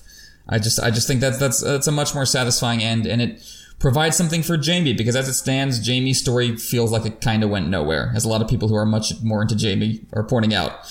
Which is too bad, because I actually enjoyed him as a character in season 8 up to now, but I do feel kind of empty about the way it ended. And on the other hand, when I'm like imagining again the scenario that I would like to see in my head, while Cersei's hands are soaked in blood and she'll never repent for it, it is weird to find yourself saying, oh, I'm so disappointed I didn't get to watch her ex-lover murder her. Like, I was looking forward to seeing that. Right. Like, this is... It's a different. I'm saying it's a different situation from something like Clegane Bowl, because there can be no pretense of any bonds of affection or the responsibilities that go with them between Sandor and Gregor Clegane. Like, that's over. That's been over for decades. Jaime and Cersei's relationship is just more complicated than that, in a way that makes cheering it on, Jaime killing Cersei, feel kind of gross. You know what I mean? Yeah. Like, it's not something you're supposed to be rooting for. So while I do still think it's happening in the books and has the potential to be very well done there, it is just a wretched event. It is different when it involves an actress as opposed to just like a character in text. I can't say that I'm sorry I didn't have to watch Lena Headey getting choked for 2 minutes. It seems like they may have set out to excise this element from the start, given that they never had the Valonqar prophecy. And if so, that is far from the worst adaptational decision they've made. Yeah, I agree with you. I think I didn't want to see Lena Headey get killed in this episode, or killed specifically by Jaime in a worst possible, horrible way possible. I mean, I know that there's some people in this fandom, for whatever reason, that have read A Song of Ice and Fire and have read the arcs of Theon Greyjoy and have been like, yeah, choke that bitch. And like, that's not like, like when Martin is writing that Jaime is going to be the Valonqar, it's not supposed to be this triumphant moment of glorious, comeuppance for a bad character. It's supposed to be an incredibly tragic, sad, awful, terrible thing. And that's part of the beauty of A Song of Ice and Fire that I feel was lost a little bit in the episode itself. But at the same time, I'm okay with Jaime not being the one to kind of choke Cersei out. Now, the interesting thing about it, though, is that when we're talking about the bullet points for the end of A Song of Ice and Fire and the end states of characters that George told David and Dan back in 2013, you can imagine George saying something to the effect of, Jaime and Cersei die together at the end of their storyline. Well, they fulfilled that bullet point, just not every other plot point to get right there leading up to the actual moment of death. Yeah, I think that's a great way of putting it. Even as I think it would be a great capstone or comeuppance for Cersei's arc on the whole, yeah, I wouldn't want it framed as awesome for Jaime to do it, because as we were suggesting earlier about the justified killings of Dany or Stannis or other characters, just because you have a reason to do it doesn't mean it doesn't tear a part of you out to end another human being. That just does something to you, especially when it's large masses of people. And you think about Dany and that red door, and like once you open that door inside yourself, even if you do it for a justifiable reason, you don't know what's going to come out of it later. Like, some things can escape you that you never thought would be first possible when you open that door. And in Dany's case, to make the metaphor complete, there's no one to hold the door. There's no one to close it once she's opened that Pandora's box inside herself. So that can lead you from doing justifiable actions to unjustifiable actions. And that descent can happen to even people with the best of intentions, not just outright mentally ill people like Aerys. And I think that's an important theme to bring up. I think Dany's story is in large part about that, and that's clearly what the show is going for. And, I do have quibbles about it, but they are quibbles on the surface and have a lot to do with how I think it will go in the books. And as I said, a lot of that is just pent-up yearning. So if I had the book with me, I'd be much more fine with this than I am. One point I do want to bring up here before we shift into more questions from our dear patrons is something people have brought up about this episode having a theme of, like, you can't escape your past or your family or your ghosts. I don't know how intentional it is, and it's certainly appropriate for some characters, but it was predominant across Jaime and Sandor and Dany. And that being the overall note kind of left a bad taste in my mouth. Or to put it another way, it left kind of a bitter taste in my mouth. When we talk about the bittersweet ending, this was overwhelmingly bitter, and that's fine. But I think there really has to be a contrast to that in the finale for this to come together. We need a healthy dollop of sweet in episode 6. I'm going to say that much, and we'll see where that comes from. I think we'll touch on that a little more before we end this. But I just want to say that theme is being talked about, and I think that was overall very present in this episode, and I think that can be made whole by episode 6. Fantastic points about how this episode left you empty, especially with that you can't escape your family and your past and your ghosts. I think that's so important, because the general feeling that I got at the end of this episode was one of nihilism. That's what I kind of felt at the end of it, just empty, nihilistic. And that's I guess you're supposed to, because King's Landing is destroyed, but at the same time, Arya makes it out, so maybe it's not supposed to be totally nihilistic. Whatever. It's a fine line to walk, and the books, one of the best things about the books, as we've said before, is it walks that fine line where it's not quite tipping over to grimdark, even though it's showing you the abyss. And it's easy to fall over that line. I think it's happened in the books. I think it's happened more often in the show. That's not to say that they're all hacks or they misunderstood everything, but that, it's a careful tonal balancing act, and sometimes it tips over. Yeah. And we can agree there. So that takes us to our questions portion of this episode. If you guys are one of our patrons, we usually throw up a Q&A post on the Monday morning after the Sunday night of the Game of Thrones episode. And you're welcome to sign up for that at patreon.com/NotaCastASOIF, where, of course, we have to give the plug here, where you can get bonus episodes, early access to our main and bonus episodes. You can also get show notes, the ability to ask us questions that we will have to answer in the main cast, and all sorts of other goodies. So we appreciate all our patrons. We recently just hit 800 patrons here, which is amazing, and you guys are amazing. And I'm feeling emotions that I shouldn't feel because I am an emotionless void. This guy right here. Having the hole inside has been my shtick this episode, Jeff. You can't steal my void. Give my void back. How can I give something that's not there back? Oh, that's so deep, man. Oh, man, I just graduated sophomore year of college. So, on into the questions of this episode. Our first question comes from Lady Jojo D, a poor fellow who asks, I found Clegane Bowl completely unsatisfying because once Sandor realized his brother was undead and unlikely to die, then it becomes kind of pointless. What's your opinion? Did it live up to the hype? Clegane Bowl. The fact that we call it that is part of the problem, guys. Yeah. I just, I never had any stake in Clegane Bowl as something that is going to occur. I guess now we can say with some certainty that there will be some sort of Sandor-Gregor contention at some point in the future of the books. Was I like super invested in it? No, I wasn't super invested in it in the character moments themselves. I was actually more invested in Sandor pushing Arya away and letting her live. Like, that's what I found is the emotional heart in Sandor's story, that he did not want Arya to become the type of character that he was. That's what I found satisfying. I never thought that Sandor and Gregor fighting was going to be satisfying in any sense of the word. I mean, it was basically like Autobots versus Decepticons beating each other up, essentially. Yeah, very Clash of the Titans, and not in the good way. Very rock'em sock'em robots. But yeah, I agree that the highlight of the whole episode, I think, was that little Sandor Arya scene. That was truly great. Yeah, I mean, I'm not surprised some version of this would happen in the books, but it's not supposed to be something you go air horn for. Like, it's kind of tragic and screwed up, and you can see that in that Gregor isn't really Gregor anymore. Like, there's a reason they have a different name for him in the books. He's a zombie. He's this, again, like I described him in a previous episode, just this big mass of flesh given this weird spark by Qyburn. And maybe there's some catharsis for Sandor to take him down, and that's up to Sandor. But yeah, it was framing it as the big fuck yeah moment never really made that much sense for any of these characters. And I was just fine with it. I kind of watched it happen and didn't feel too much. I think the Arya connection is there, and I think I talked about it in the build up to this episode that I would have a connection to Sandor versus Gregor if he was saving someone, and he kind of was, not directly, but in the way of saving someone from coming like himself. So that's a strong enough element. I'll take it. But yeah, the event itself, I was just completely detached.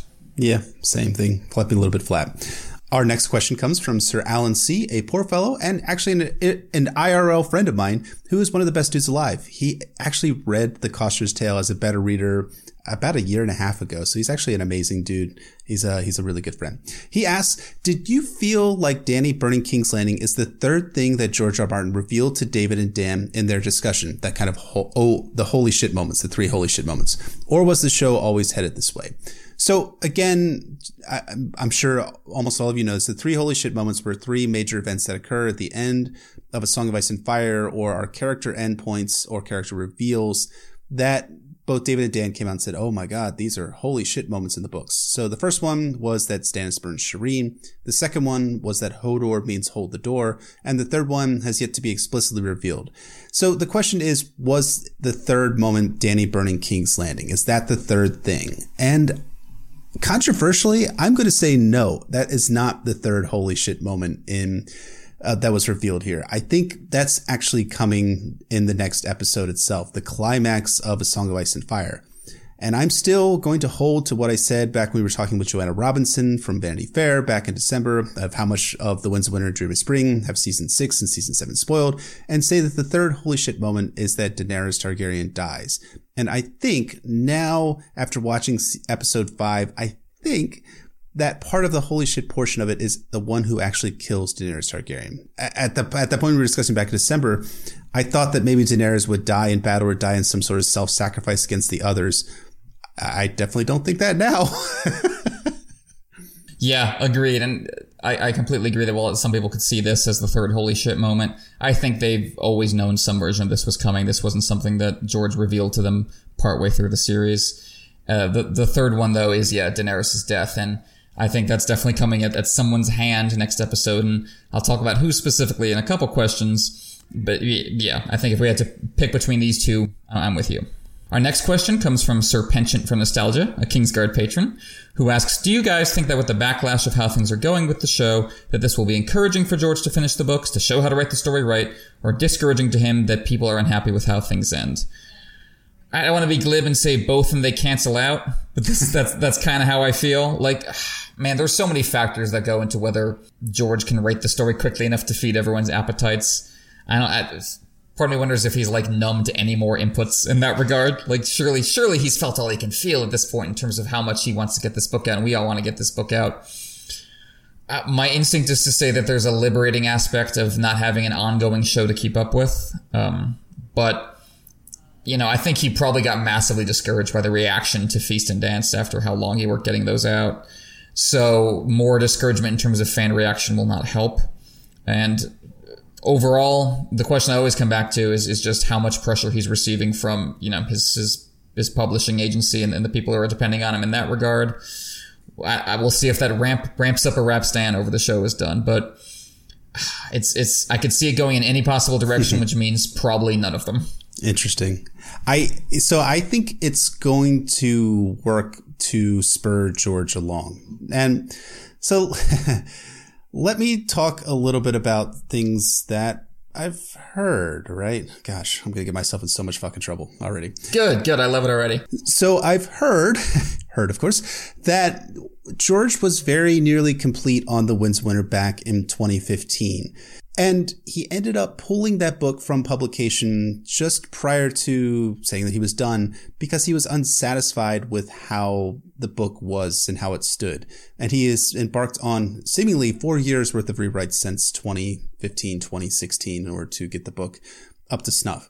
Now, in my opinion, George's driving motivation to finish The Winds of Winter back in 2015 was because he was trying to beat season 6 of Game of Thrones. Now we're at the tail end of season 8, and the question is that going to spur George to finish The Winds of Winter now? Seeing the backlash he's getting from fans, or seeing backlash from fans both for the book not being done, as well as backlash about how season 8 is gone.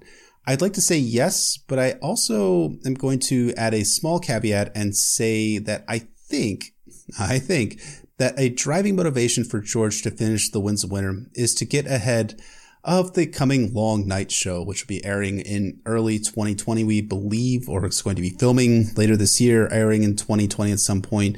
And one of the reasons why I think that might be the case is that George has said that we are going to go farther north than we've ever gone before in The Winds of Winter, and we'll learn more about the others. Well, that seems like it's going to be a pretty big fucking portion of the Long Night show, since the Long Night is all about the others, or the White Walkers in the show's parlance, and as well as the Song of Ice and Fire's parlance, fighting against the last hero, the prince that was promised, and all these types of characters here. So that's my hope.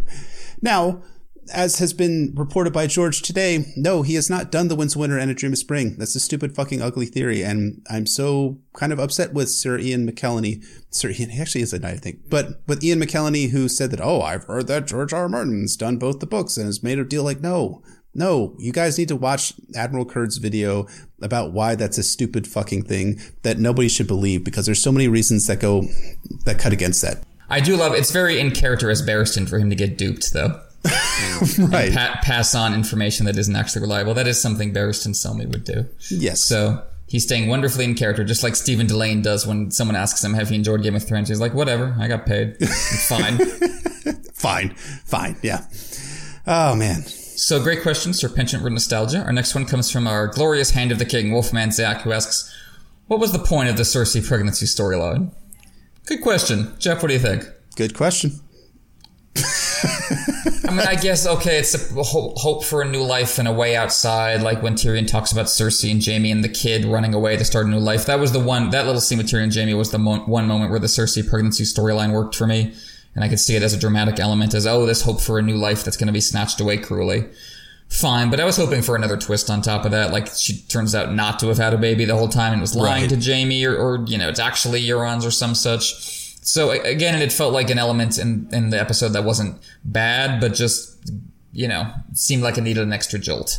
Yeah, and I feel like we were talking about the nihilistic feeling that I had earlier. I felt like that might have been the main triggering mechanism for that feeling of nihilism at the end, that you have this hope for new life, the possibility that they could progress beyond the Game of Thrones, and, a child, an unborn child, and like it's just ripped away. When Maegor's Holdfast collapses on top of them, that's the end of that. Wow, that's so dark and nihilistic, and not in a way that I appreciate necessarily. Yeah, it just felt a little abrupt. And kind of got Talisa flashbacks, honestly. A storyline that no one was particularly fond of. So, yeah, no, agree. That's something I was hoping would pay off better, like a lot of the Jaime Cersei stuff. Our next question, which I alluded to a couple questions ago in terms of how things end up with Dany, comes from Sir Knight of the Laughing Tree, a brand new Sworn Sword patron. Welcome, Sir Knight of the Laughing Tree. Welcome. And they ask, so, that was a lot. True. Obviously, there was a lot of tension being built between Jon and Dany. They couldn't possibly peacefully coexist at this point. My question is, who will kill the other? Will Dany have Jon executed via Drogon? Please God, say he too isn't fire immune. Will Jon kill Dany? Will either be set up as a Nissa Nissa type sacrifice? And can we really believe their love was somehow serious enough to justify that mirroring? Wow. We'll get to that latter portion, but yeah, I do think Jon is going to kill Dany in episode 6, and that is the third holy shit moment that was being referred to by D&D that George told him about, that because of her dissent or what she did in King's Landing, or his fears for what she might do to Sansa, because that paranoia was brought up a couple times in this season, that Jon will kill Daenerys. Maybe there's that, shot of her in the throne room from the House of the Undying where the snow and or ash is falling, so maybe it happens there. I could see that definitely. But yeah, you have these Nissa Nissa echoes from the source material of Azor Ahai sorrowfully killing his loved one to save the world. So I guess that's what they could be going for. I think a lot of people didn't think it would be played that straight with Jon and Dany in terms of mirroring that situation, but it well could be, and again could have emotional layers that surprise us or brought to the fore. But yeah, I agree with Sir Knight of the Laughing Tree that their relationship specifically in terms of charisma and chemistry between actors was not quite there in terms to match its archetypal significance and significance to the story as a whole. I get that it's in the title. I get that Jon and Daenerys have been coming for each other in characters in both book and show. I definitely didn't feel it the way I felt Jon and Ygritte. And maybe I wasn't supposed to, because it's not actually Jon's true love and not actually the one he's going to remember. But if it is supposed to carry that much weight as the big final climactic twist of everything, I don't think I care enough about the relationship for that to work. The performances in episode 6 might well be enough to. I'll just say that. I could definitely feel it in the moment. As it stands, I think that's happening, and I don't think I'm quite going to feel it. What about you, sir? I'm with you there, is that I don't feel the chemistry between the two actors. And part of that lack of chemistry, and that chemistry that we did see between Jon and Ygritte in season 2 and season 3 of Game of Thrones, and season 4 as well, is that it was born out because the two were in an actual relationship and they got married this past summer. So they had a lot of actual chemistry, which is great. Emilia Clarke and Kit Harington don't have the same chemistry. I mean, they seem friendly on set from all I can see, but I don't feel like a lot of emotional weight behind the relationship too. It more feels like they're saying things without meaning them necessarily, like, I love you, I love you, I love you too. Like, oh, okay, we get it. We get it. Demonstrate that love in some way. And I guess, like, you could say that Jon's demonstrating his love by not taking the Iron Throne because so many people want him to take the Iron Throne from Daenerys, but demonstrating your love by not doing a thing might be appropriate, but it's not especially dramatically strong. I do think, you can obviously do a lot of great things by omission. I think it would be great, for example, in that theory I was talking about earlier about Tyrion being involved in the explosion. Tyrion spends so much time running his mouth and talking and being loquacious because that's his one weapon. I think it would be fascinating if his ultimate sin was staying silent and not letting Dany know about, the score in King's Landing with the wildfire. But yeah, with Jon, in terms of his big act of love for Dany, that's not quite there. And it does feel like they just have to be together. It's like they're just two attractive young people who are leaders. They're in love. And it doesn't quite feel organic. But that's not something to blame the overall structure and rating of the show for. Like, the foundational blocks, I think, are in place. Yeah. For that to be the climax of the show. I think it's going to be another situation which upsets a lot of people for some reasons I share and some reasons I don't. Agreed there. So that's going to be interesting to see. So, thank you, Sir Knight of the Laughing Tree, for the question, and welcome again to our Patreon. Our next question comes from Sir JDL, a poor fellow patron who asks a question after poor Quentin's own heart. Namely, so how do you guys think Quaithe will help fix Dany's situation in the next episode? You guys just love me. Yeah, Quaithe is going to show up and say like 5 cryptic things, one of which will pay off. Quaithe will go full Quaithe on this situation. I love, one of the great things I love about Melisandre coming back in The Long Night is just like me going like, yeah, that's why Melisandre is 10 times the character Quaithe is, because Melisandre does things. She doesn't just stand there and say things in the corner and then leave. So thank you for the wonderfully torturous question, Sir JDL. I fear that Quaithe is going to be a loose dangling thread in the show, which is just such a shame. Such potential there. So much potential in Quaithe. Show and books. I'm just so excited to see what happens with her in the Windswear. God, I hope she falls off a fucking cliff. She sure does wear that mask that she has. The lacquered mask. It's a lacquered mask. It's so pretty. On a more serious note, our final question for the episode comes from Lady Fiona P., a poor fellow patron, who asks, what sweetness do you see them bringing to the last episode? I love what they've done, but I only see heartbreak for everyone. And yeah, that's what I was talking about a little bit about earlier, is how do you match the overwhelming dose of bitter in this episode, regardless of how well you thought it was executed? Again, I liked it more than I've liked most of the episodes in this season, but I felt kind of a nagging feeling that it wasn't quite as good as I wanted it to be, but that's not the same thing as it being bad. But it does leave, I think, this hole that needs to be filled by the next episode if it's going to have, real weight. Do you think that's fair to say? Yeah, I think that's totally fair to say. And I think you had alluded to this earlier, but I think the ultimate sweetness portion of Game of Thrones has to come in the form of House Stark and what happens after all of the shit in King's Landing is resolved in one way or the other. And so we have characters like Sansa, we have Bran, we have Arya, who's seemingly in a better place. I think that this kind of goes back to the question before about who kills Daenerys. I think that Arya is being like shown very strongly. She's riding a pale mare. She's, riding a white horse. She's no one. She's a gifted assassin. She's certainly going to be the one to kill Daenerys. But of course, the subversion of the trope, of course, is going to be that it's actually going to be Jon, which isn't actually a total subversion as well. So the sweetness portion, I think, has to come from the restoration of House Stark. Is it coming from the Seven Kingdoms breaking off the Seven Kingdoms again? I mean, that's been a long-held fan theory. I don't think there's a lot of sweetness in that.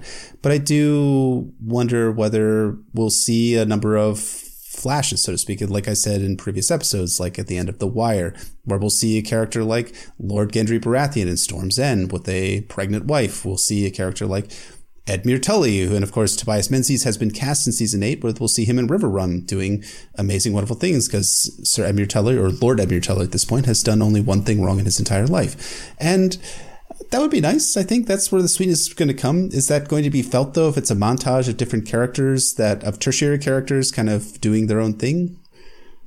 I don't know. I think that'll help, and I definitely think that's going to happen. Sam and Gilly, I think, are going to be key to a sense of warmth moving on, because as we've said in previous episodes, they're, the breeding pair, and Sam is named after the character from Lord of the Rings who comes back to a loving family and writes the story, so he's going to have some analogous role. And yeah, House Stark, the family at the center of it, the family that's been yearning for each other the whole story and finding each other in bits and pieces. It's going to rest on them collectively. I think Sansa's going to have a lot to do with that. I think she's likely to end up in charge of Winterfell to some capacity, which will make a lot of people very happy, myself included. And I think that the sense of her, trying to own what's happened to her and move forward and do right by her people is going to be a sense of comfort and closure when you get to this final episode. I think we'll get some version of some kind of great council, however vague it is, in terms of the political future of Westeros, and you'll have a character like Davos on it, Tyrion if he survives. Sam will contribute, and you have characters like, Edmure and Gendry on the fringes. So I think that, that sense of hopeful possibilities for tomorrow will be the sweet aspect to it. And the bitter core of it, I think that will translate from episode 5 over to episode 6 is going to be the John Danny stuff. Agreed there. So I think that about wraps us up for Game of Thrones Season 8, Episode 5. Was it The Bells? Is that what it's called again? It was The Bells. The Bells. So as always, thanks everyone for listening, and thank you all so much for supporting us on Patreon as well, those of you guys who are listening to this episode on Tuesday. As always, please rate and review us on iTunes, Google Play, SoundCloud, Podbean, anywhere and everywhere you find your podcasts. You can follow us at NotAcastASOIAF on Twitter, or shoot us an email at NotAcastASOIAF@gmail.com. You can find me at Port Quentin. And you can find me at Brendan Beefish on Twitter, Brendan Beefish on Reddit, and my website is warsandpoliticsofIceandfire.wordpress.com. And additionally, you can always follow us on patreon.com/NotAcastASOIF, become one of our subscribers, and you can get bonus episodes, early content, you can get show notes, questions and answers, and special Patreon-only posts to include these question posts, which helpfully augmented so many of the points we made in this episode itself. Thank you all so much for your patronage. It means a lot to us. So join us next week for the final episode of Game of Thrones. We gear up for the real ending to this story.